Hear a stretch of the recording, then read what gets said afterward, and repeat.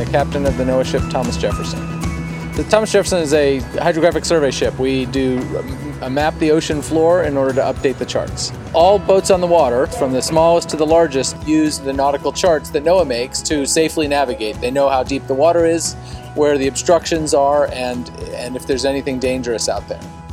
We're making really good progress, but still about half of the U.S. coasts were last surveyed with pre-World War II technology of leadline and sextants. Most of the surveys that we are replacing were done about 50 years ago. So this ship does mapping of the seafloor with sonar. So we bounce sound off the seafloor and it comes back, and we measure the time that it takes to travel, and we can measure the depth of the water. We have very sophisticated instruments that do this at a very high resolution, so we can see everything down to the little sand ripples and shipwrecks and everything that are on the seafloor. Those measurements get pulled together into a very high resolution model of the seafloor, so you can visualize it like you could fly through it like a video game. And eventually all of those measurements are databased and put together and made public, but also used to update the nautical chart for safety and navigation. It's the map of the ocean for ships and boats, just like you might have a map for your car.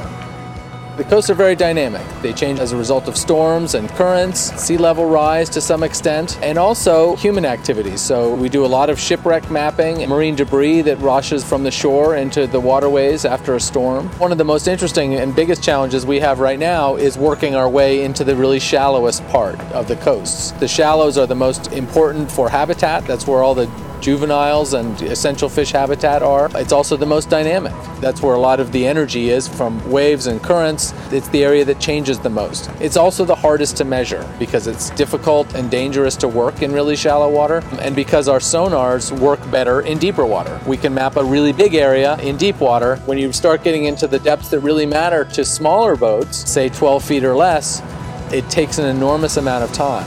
We've just introduced into the NOAA fleet the first unmanned survey vessels, which can be operated remotely or can operate autonomously to survey the areas where it's too shallow or too unsafe for our manned boats to go. They locate themselves by GPS. They have an echo sounder on board, just like the big ships do. They have a computer on board to log all that information, to record it all, and they communicate using 4G technology to communicate that information ashore to the operator and to receive new mission tasking from us. Really, they can do two things. First, they can get places that we cannot get today. We can map places we can't with other technology, and that's really important, particularly in our coastal areas that support all of the smaller harbors and waterways that thousands of coastal towns depend on. But second, unmanned systems can potentially, in the future, allow us to put more boats on the water to be able to do surveys more quickly and potentially cheaper. But we're not there yet. There's a lot of automation that needs to be developed to support that type of technology. What's really exciting to me is that those same automation techniques that are necessary for unmanned systems also really improve manned systems. Through the